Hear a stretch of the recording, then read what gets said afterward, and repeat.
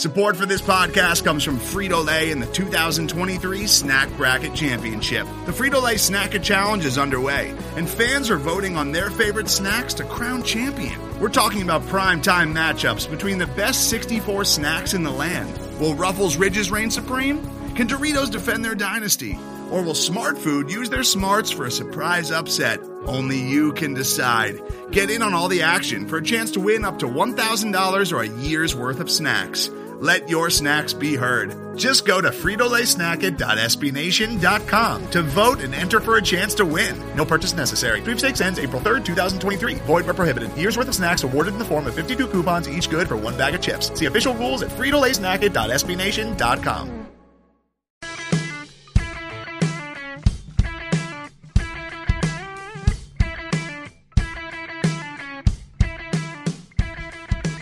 Hello and welcome to another episode of State of the Nova Nation. I'm Eugene Rapay, and Chris Stanziel is back. And I'm looking at him right now, and he's well rested, and he's happy on this Tuesday morning. Why is that, Chris? Why smiling right now? Why am I smiling? It's because busy season is finally over. Yes! Yes! I am a free man. Yes! I can go back to normal hours, 9 to 5, 9 to 6. I get my weekends back, and I don't have to leave super early for the office on the mornings anymore. And I can watch the Cats now without any restrictions. This is great. What a time to be alive. Yes, Chris is a free man. This is great. It's to have you back, Chris. I'm glad that we can do this again. It's an exciting time for State of the Nova Nation. We got our co-host back. Shout out to Kayla Smith, who did a great job filling in for Chris last week. Chris, we've got a lot of things to talk about today. Oh, I can't wait. What a way to return. And yeah, shout out to Kayla. She killed it last week. I listened to both episodes while I was at work, and yeah, she did a heck of a job. All right, Chris, we're going to get right to it. All right, let's do it. First off, on Saturday, the Wildcats squared off against Big Five rival St. Joe's at the Pavilion. Jack Brooks, he was there for VUBenchmob.com, covering his first game live. Shout out to him. We're using the air horn a lot because there's just so much excitement right now, and we got a good show. We got a good one coming up. We're going to talk about a lot of fun things today. It's great. You know, everyone who listens to this podcast knows how much we love the air horn, but when we use it twice in the first 2 minutes, you know it's a hyped episode. The Hawks made it a game at first.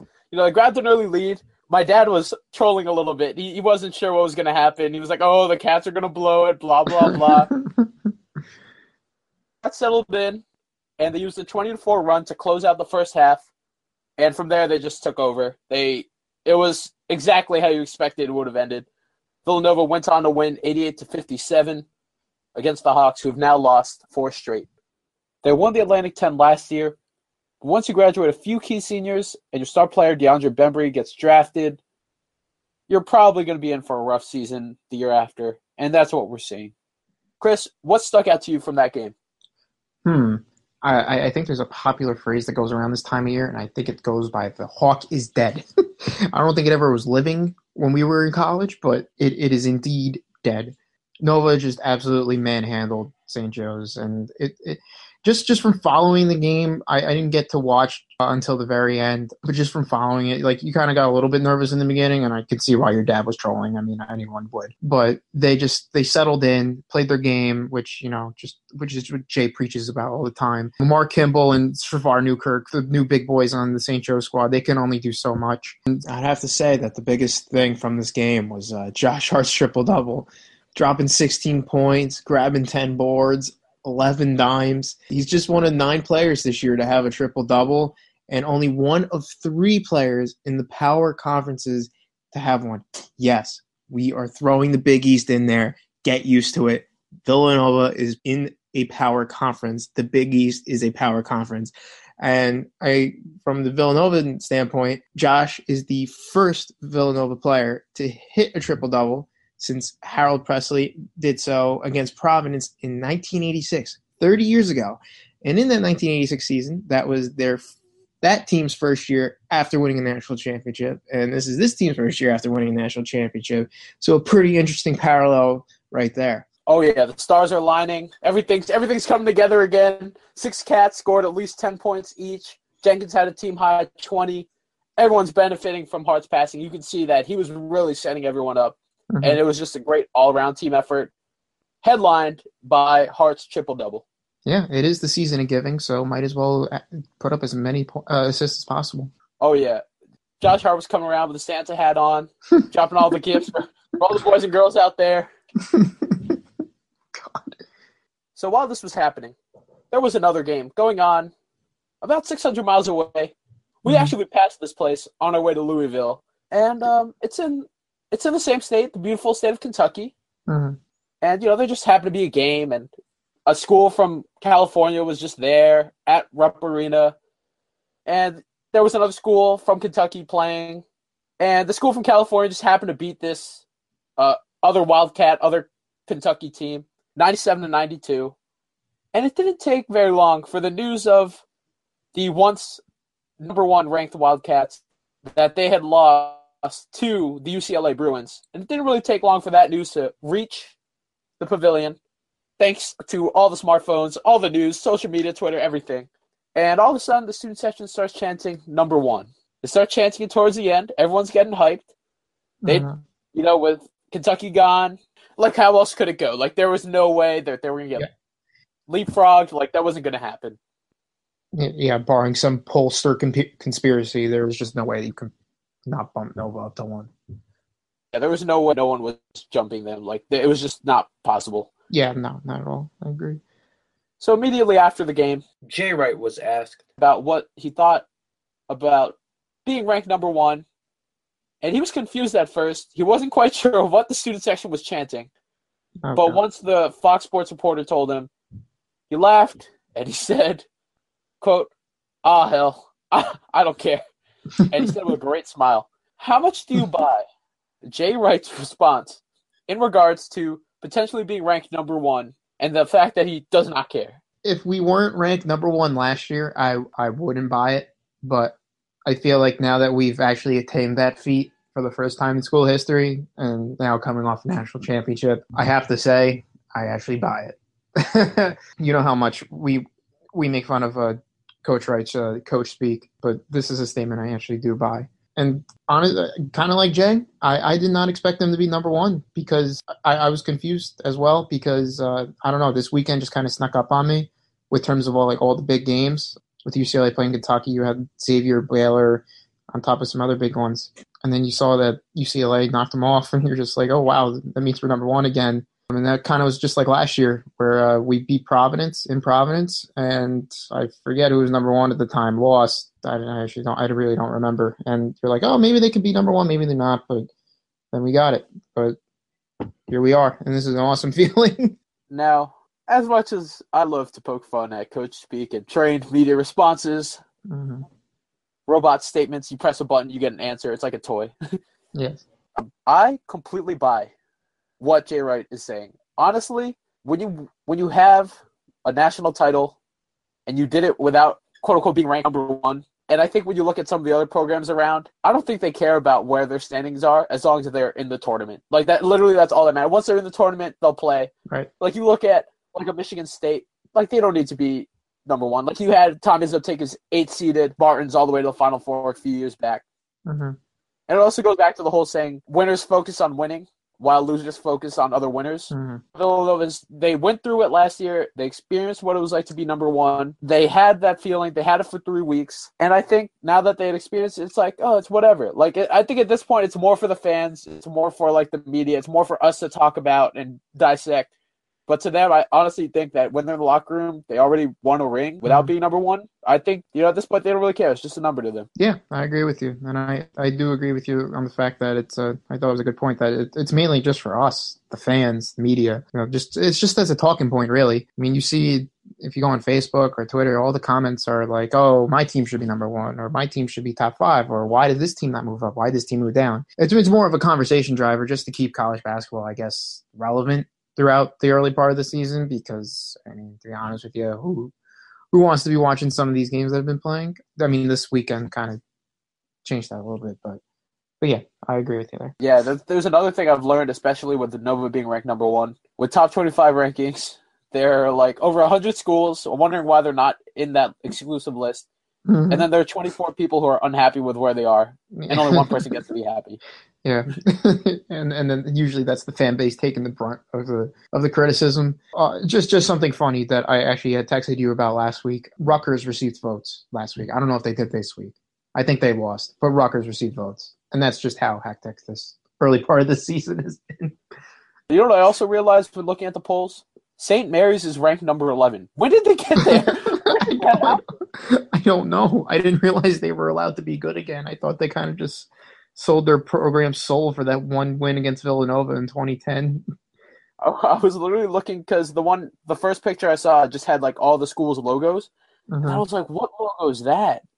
And then I looked up the list, and I was like, what is St. Mary's doing at 11? St. Mary's. I don't know. They're there, though. I don't get it. Who have they played? Have they played anyone? You should ask Matthew Dellavedova. No, stop. And Patty Bills. Okay, stop. I forgot how much I hated that team. Not just when they were in college, but then when they left and went to the pros, they just became even more unbearable. Well, for Jay Wright and his team, it's no longer probable, as it was released yesterday, as we kind of spoiled a little bit because we're so excited, because it really is for the media and it really is for the fans. As released on the AP Top 25 polls and the coaches polls, Villanova is number 1 in both the AP and the coaches polls for this week. And at number 2, you got UCLA. Number 3, you got Kansas. Baylor, number 4. And if you look around the rest of the Big East, Creighton is still at 10. Xavier fell out of the top 10 after losing to Baylor. They're now at 13. And Butler moved up a couple spots up to 16. Okay. Yeah, I mean, that's expected. I didn't think Xavier was going to take that big of a tumble, especially losing to a top-end team in Baylor. Was that game at Xavier? It was at Baylor. It was at Baylor, and they still took that big of a hit? That really didn't make that much sense, but I mean, I don't know. A lot of teams aren't losing this time of the year, so I guess if you lose, you kind of just drop more than you should. And Creighton at 10, that's a real pleasant surprise that they're still there. Not that they would have any reason to drop, but I'm just saying you didn't really expect that. And, Butler's hanging around middle of the pack of the AP Top 25, so power conference, baby. Yep, and we still have the most undefeated teams in our conference with 3, while the rest of the Power 5 conferences have either 2 or less. And those 3 obviously being Nova, Creighton, and Butler. So shout-outs to you, Big East. Shout-outs to Val and the Big East. So last time Nova was in this position, they held the top spot for 3 weeks. How long do you think the Wildcats will be able to hold down number 1? Well, they got a test this week, not so much tonight, but they got this weekend. You mean not LaSalle? LaSalle won't do it? Big 5? We will get to that. We will get to this. But yeah, Notre Dame this weekend. Get hyped. Notre Dame is now ranked, actually. So yeah, they're 22. 22, I believe. Yeah, so whether the posters did them a little favor, or did Nova a little bit of a favor, or just because, they're actually number 22 in the nation, we don't know. But that's nice to see. And then you got Creighton on New Year's Eve. So even if you do get past this week, you got some trouble lurking. Yeah, if you want Nova to go at least 4 weeks, they're going to have to beat Creighton at Omaha. Like, let's say they get through Notre Dame. There's no way they're going to lose from then in between. Mm-hmm.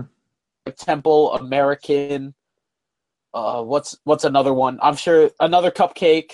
Yeah, I think that's it, actually. Yeah, because that would be 2 games, and that would put you into the final week. I don't know. Maybe we're short a week there. But yeah, Creighton on New Year's Eve. That's a pretty scary one. Oh, and then you got DePaul. Sorry, you got DePaul before that. Ooh, DePaul. It's hard because this Creighton team, I'm hopping on the bandwagon. I think they're so good. Marcus Foster, Mo Watson, I think they're really talented, especially when we're going to the CenturyLink Center at Omaha. Mm-hmm. We got to go 1 week at a time. One game at a time, 1 day at a time, 1 week at a time, just like what Jay says. Yeah, I'd have to go with that sentiment. Yeah, just like when we were number 1 last year, I think our first game was against DePaul, and then our first home game was against St. John's. So you basically had a bye week, and then I don't even remember who we played after that. But then I know we lost to Xavier, and that was pretty much it. But, I mean, the target's on your back now as if it wasn't before. Now there's an actually definitive number to it, so they better be ready. Just when you're playing the number 1 team, you're you're going to get your best effort from your opponents. Yeah, totally. Especially that Notre Dame game. That's a old Big East mercenary foe. Right. Oh yeah, But, forgot they were part of it. Yeah, they were a part of it. I think just for basketball and Yeah, probably they were. other sports. Just not football. Yeah, because they got to be traditional in that sense. Whatever that means. Whatever that means, exactly. So with the win, I want to bring up a few notable streaks to your attention. Okay. Phil Booth has now missed 5 straight games with knee tendonitis. Mm-hmm. Villanova made it clear that they won't rush him. Jay Wright has allowed him to take his time. He'll probably miss tonight's game against LaSalle. But do you think he'll also probably miss Saturday's game against Notre Dame? Yes, actually. I don't think they're going to play him until Big East play. I don't know why. I just kind of feel like that's the benchmark that they kind of set for him. I don't know. That's just what I think. You wouldn't want to bring him back for the LaSalle game, and you wouldn't want to throw him into the Notre Dame game because that's a pretty big game. Hasn't played in a while. Not up to game speed. So you don't want to throw him into the fire there. And then the week after that, maybe you can ease him in against DePaul. So I guess that would be the start of Big East play there. So I would say that's when he comes back. Well, they still got a couple non-conference games left next week. They still have Temple, American, and all that. Yeah, I don't think he'll come back for those either. I feel like they can get away with that.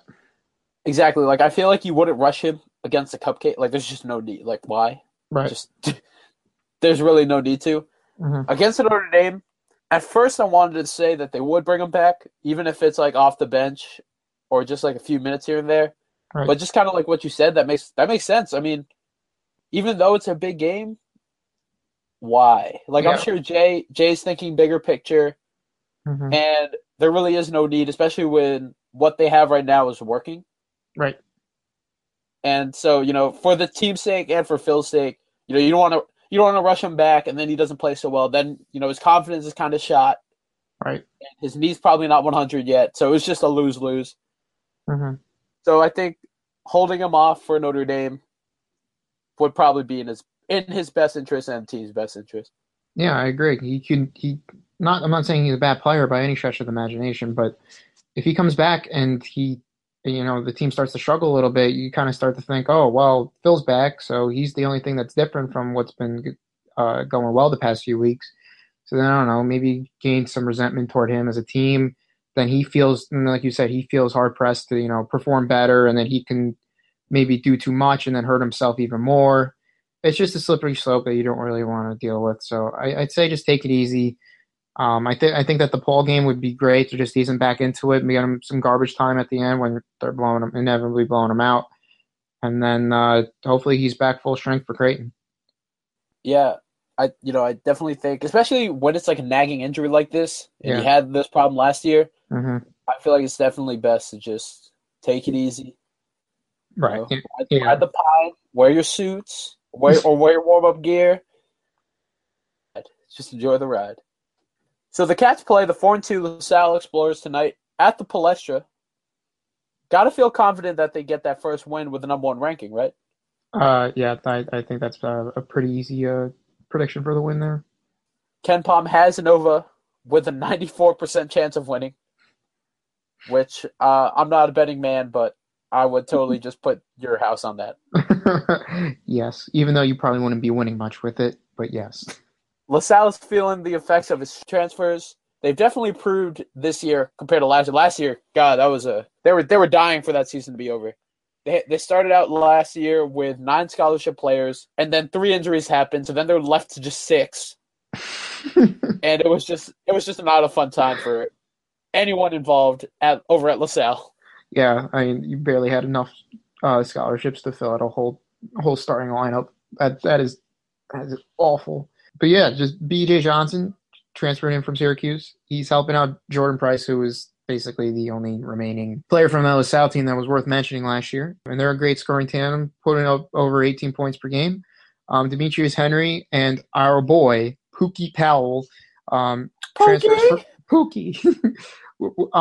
Just before I go on, whoever's tweeting about the game tomorrow night, can we get a Pookie watch going? I don't care what the score is or what the game situation is. Just give us frequent updates on Pookie. We want to know if Pookie's drinking the water. We want to know if Pookie's lacing up. We want to know if Pookie's wearing J's.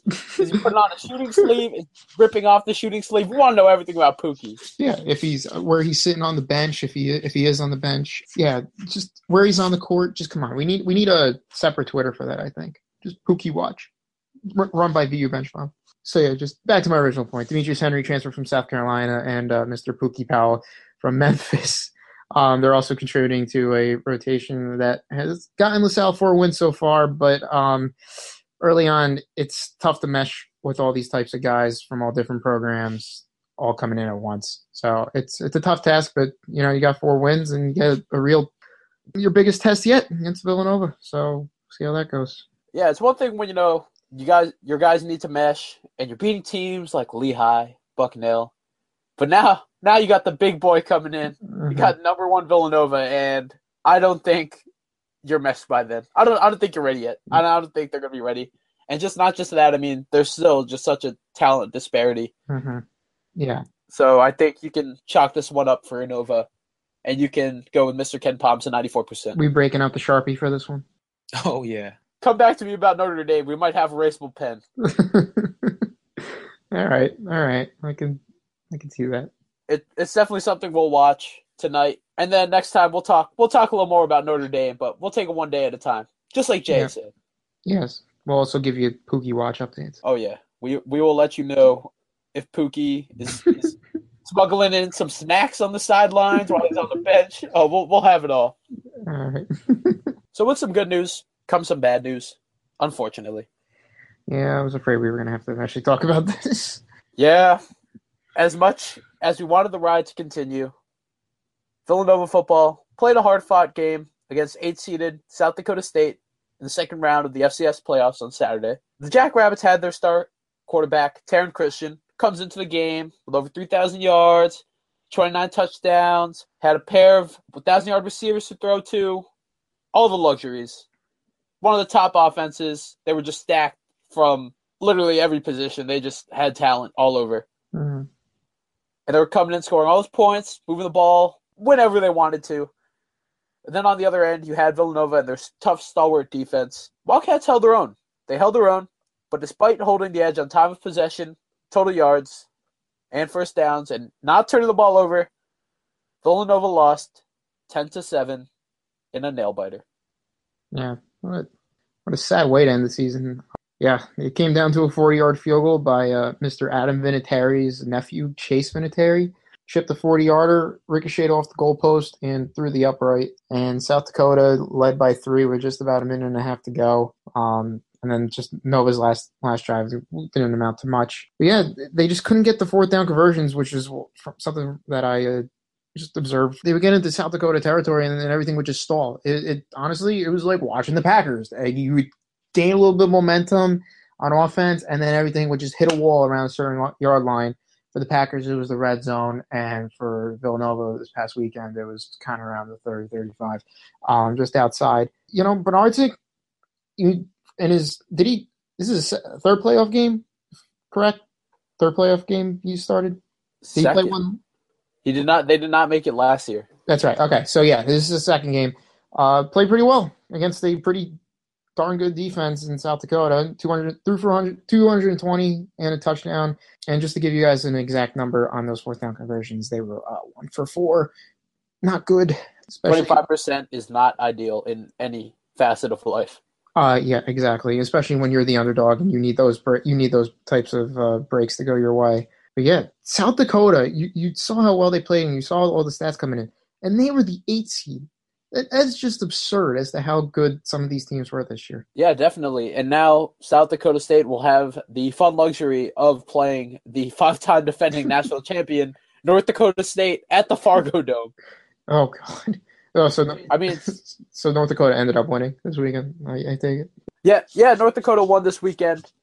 But interestingly enough, South Dakota State did beat North Dakota earlier in the season. On the road. So I don't know how they did that. I don't think it's going to happen again. I'm pretty sure if you're in North Dakota State, you're in the playoffs, you don't let that happen again. Yeah, I bet you they actually kind of hoped that this would happen again because I think they know that they can just kick their butt. Especially in this type of rivalry in the playoffs. at the Fargo Dome. It's not a pretty sight. It just really was such a shame. I mean, you know, with Andy Talley's last year, you definitely wanted them to go further. Even at least they would have a shot against North Dakota State. Right. And then who knows? Who knows what could have happened? They could have came in to North Dakota and completely stunned them. Right. Yeah, you never know. I always wanted to see Villanova play North Dakota when we were there. Me and Patrick always just talk about that. Just one shot. I think when in our junior year when we lost to, was it Sam Houston State? Yes. Yeah, that if we had won, we would have gone to the Fargo Dome.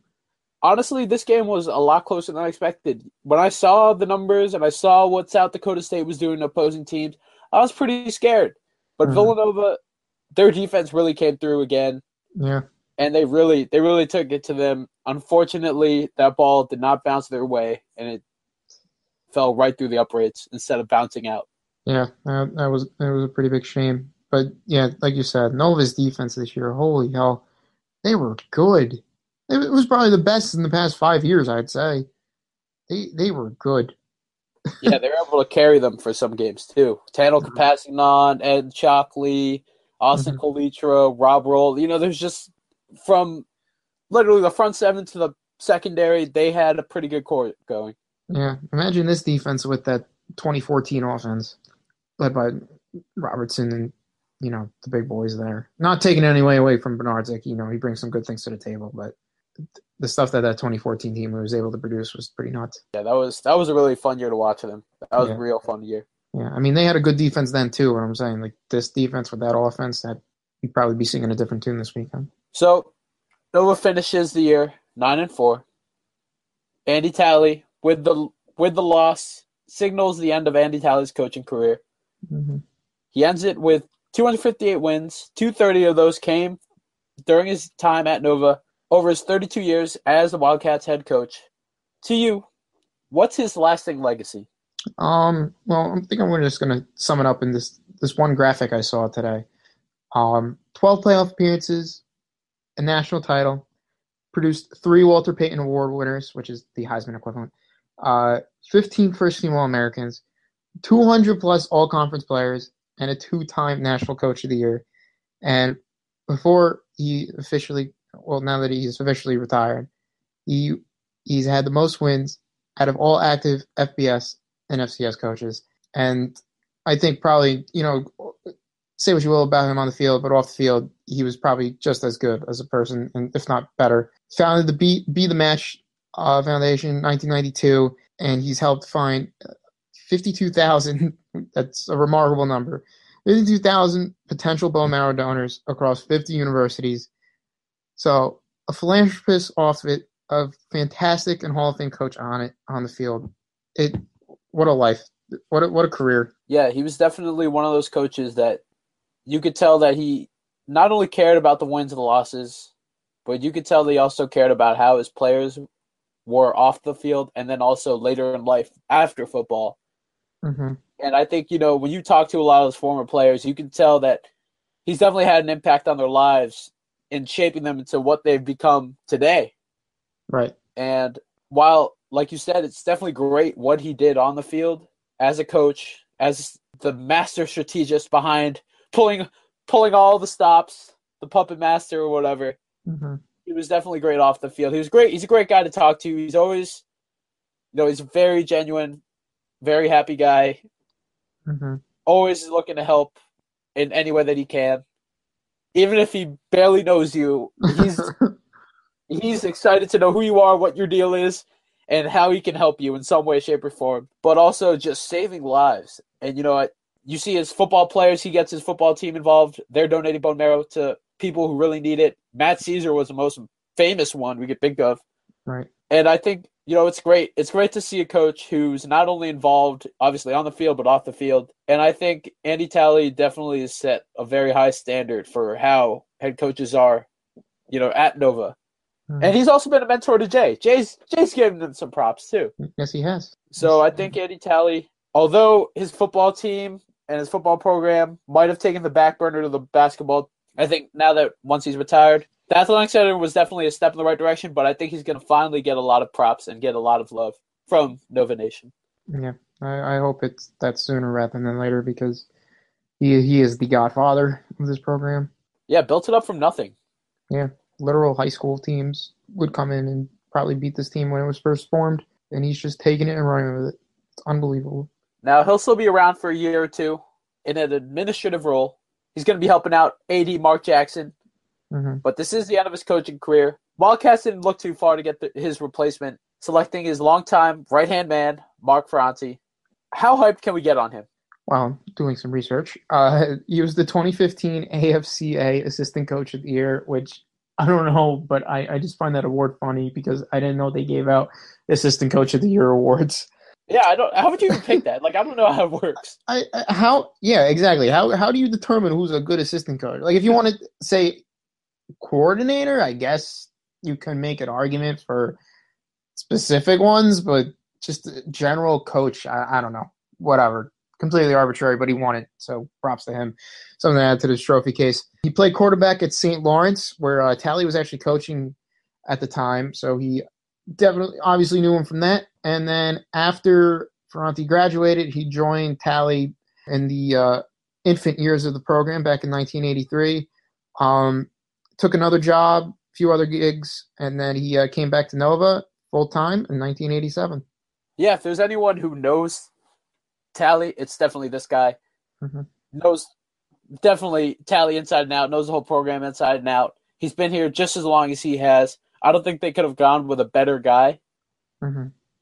And, you know, a lot of the stuff that they'll be using will be the same. So it's a really smooth transition for all the players and all the incoming recruits. So that's also a plus. Yeah. And I don't know if you were there when we talked to him last year or we had him on, but he tells it like it is. He's just like that. Loves to tell it like it is, except he's a little harsher. You know, he coaches the O-line. You got to be tough on the line. Yeah, I think they appreciate it. You know, he's a fair coach, and a lot of people like him. So I think Nova definitely made the right call in going to Ferranti. Yeah. We'll see how it goes. It's definitely going to be weird not seeing Talley next year, but he'll still be around, which is nice. But, you know, this is all Coach Ferranti's now. You can only get excited. You can only get behind him. Yeah, I agree with you. It's not like this program was, like, in shambles and, like, we needed Talley out of here and we needed a new coach. So, like, getting a guy who's similar to Talley is a great idea. Like, if this team was bad, and you might be like, all right, maybe it's time for a new voice, like a new philosophy. Yeah, this is a good hire. I'm on board with it. So wish him the best of luck, and hopefully he can bring just as much success as Talley did. So we got the good news. We got the bad news. Thankfully, there's no ugly news. No ugly news. Thank God. No ugly news. No ugly news here. Okay. But I got some more for you. Okay. Women's basketball also took on St. Joe's on Saturday in Big Five action. The Wildcats have been in a lot of close games this year. This one was no different. It was shaping up to be another one. The game was tied going into the fourth quarter until Nova was able to use a big run at the start to pull away from the Hawks and win 62-54. Yep. The Cats are now 2-0 in the Big Five play. And once again, Alex Lewin leading the way. 26 points. Another big day for her. And then Megan Quinn dropping 15 and adding 8 boards as well. Yeah. And now, fast forward to yesterday, the Wildcats went up against Lehigh at the Pavilion. And it was, just like all the other ones, pretty tight going in. Once again, Nova had a narrow 5-point lead going into the fourth. But then this time around, they really blew it open, outscoring their opponents 19-2 in the fourth quarter. And that is all she wrote, as Villanova won 59-37 against the Mountain Hawks at the Pavilion to improve to 4-4. Chris, what stuck out to you from the game? The fact that Lehigh scored only 2 points in the fourth quarter and 7 in the second. That is bad. I'm sure Villanova's defense contributed to that, but I don't know how bad Lehigh is. I mean, the record suggests it's not that bad, 5-4, but just 9 points in half of the quarters. That's a problem. That is a recipe for disaster. All I gotta say is, if during a 10-point stretch you only get one basket, the likelihood of you winning a game is definitely very, very low. Yes. just the sheer numbers of it. Just on a more statistical standpoint, individually, Alex Lewin didn't have her best game. 3 of 13 from the field, 1 of 7 from 3, finishing with just 7 points. Megan Quinn led Villanova with 14 points, 6 of 10 shooting from the floor, 1 of 3 from deep, and Janah Tucker having another nice little game by her own. 4 of 10 from the field, 2 of 6 from deep, total of 10. It's definitely good for Nova to finally get these wins going their way, especially when, in 3 of those losses, barring the game against the number 10 Mississippi State, they were literally just like a basket away or like a possession that maybe if it rolled out of bounds on the other team or if it was like they had the ball one more time, they could have made a difference. Mm-hmm. And it's good to see them start to string along these wins because those really close losses definitely crush your morale, and it's good to see them kind of bounce back from all that. Yeah, I have to agree with that. Villanova led the whole way, too, so that's definitely a confidence builder.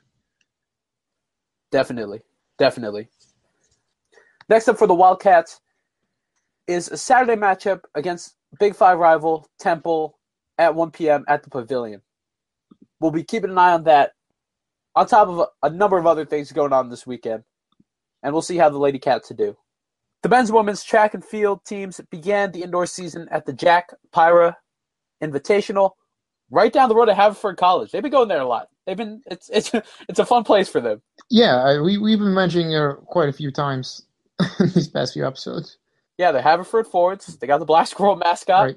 Both the men's and women's team won this last year. However, this time around, there was no overall team scoring, but it didn't stop the Cats from shining. Men's team had competed in 8 events and had 9 individual finishes in the top 3, while the women's team had 9 first-place finishes in 12 events. Why is there no overall team scoring?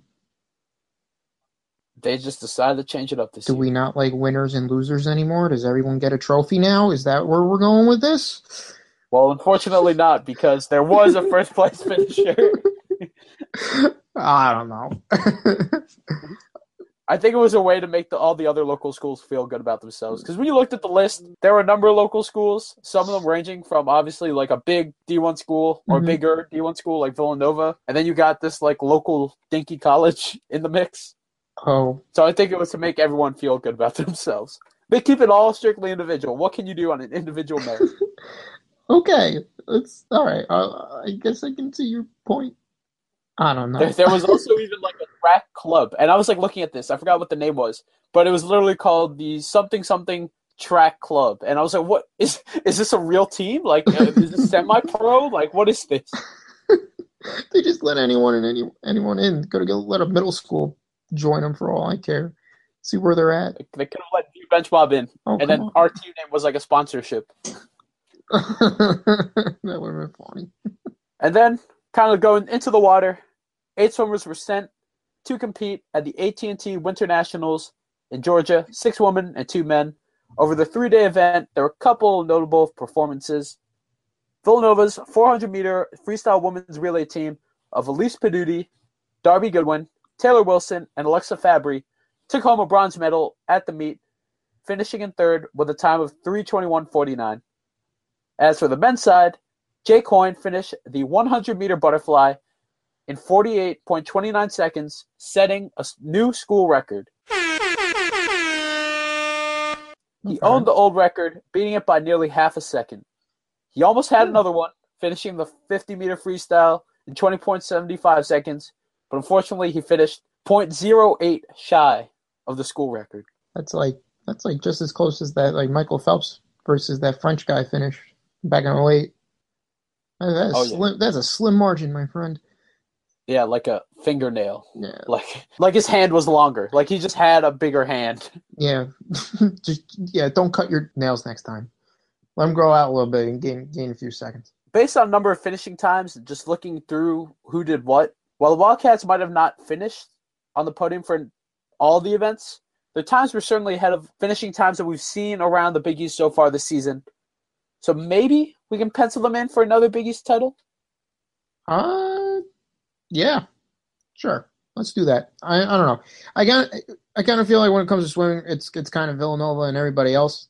I don't know. Do you have any other insight on that? I really don't know anyone else in the Big East that could potentially knock them off. Yeah, I mean, our women's team has won it for like the last 3 or 4 years. Yeah, it's a dynasty right now. And our men's team is looking like it's turning it around. I mean, you have guys like Hoyne breaking school records, so that's promising. The men's team has been behind the women's team, but it looks like they're starting to reverse that a little bit, or at least kind of even it out. Yeah, any type of improvement's good. Yeah, this Hoyne kid seems to really know what's going on. Potential Big East Swimmer of the Year?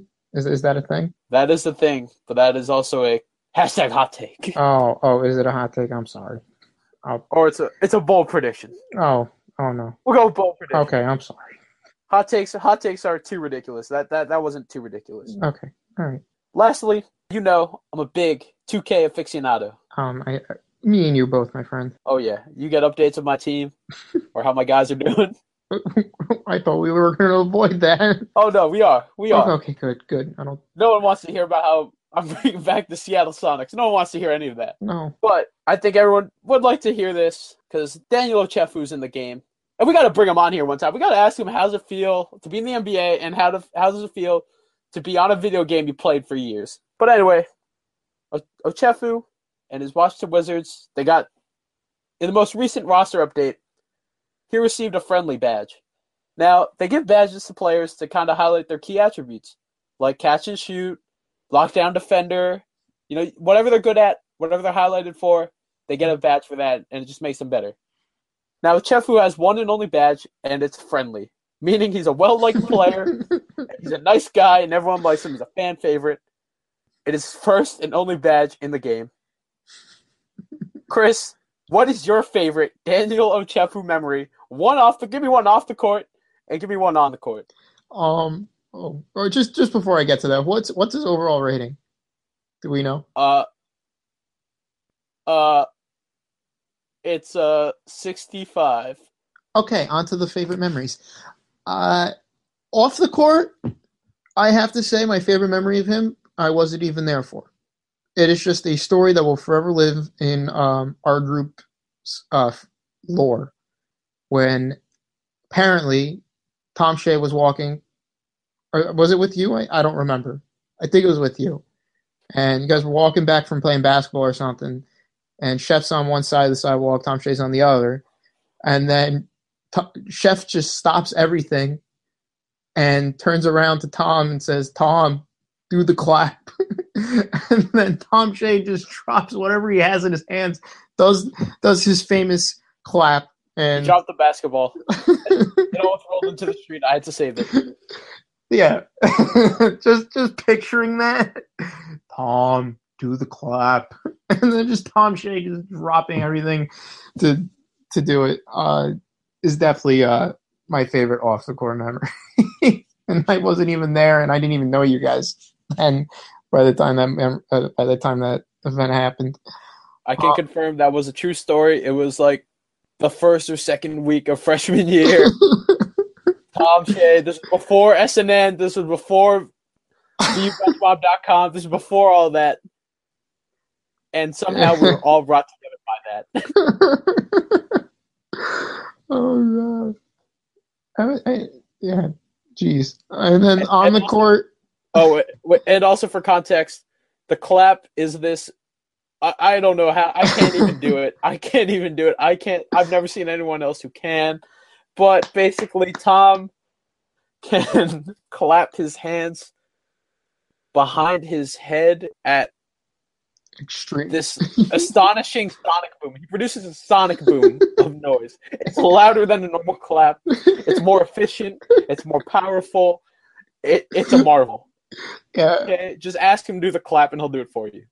Yeah, it really takes you back a little bit once he first does it. You're like, whoa! It's definitely strange. It's hilarious. I've tried to mimic it. I've been able to mimic it, but not with the same enthusiasm or funniness or force. I've done it at some sporting events, and I've just been looked at weird. Yeah, I definitely thought it was weird at first, but then you grow to appreciate it for the marvel that it is. Yeah, and especially now that we've graduated and have not seen it in a while, you wish you can see it just one more time. And then on the court memory, I don't know. I can't even think of one right now. I don't know. I'd have to. It's just one thing that's popped in my head right now. His dunk against Miami, the put away dunk, like after we broke a press, and it was basically just to seal the Miami game. I don't know. That was just really cool, just to see him get up and hyped and like that. I don't. I think it was with like 2 minutes remaining. I don't know, but from my view in the press box, it was just so cool, and that's when I kind of knew that last year's team was magical. Yeah, I know exactly which dunk you're talking about. I tweeted about that, and I said, this is definitely the exclamation point and the finishing right here. Yeah. I actually remember you tweeting that now. So my favorite on-the-court memory of Chef, just to show how friendly of a guy he is.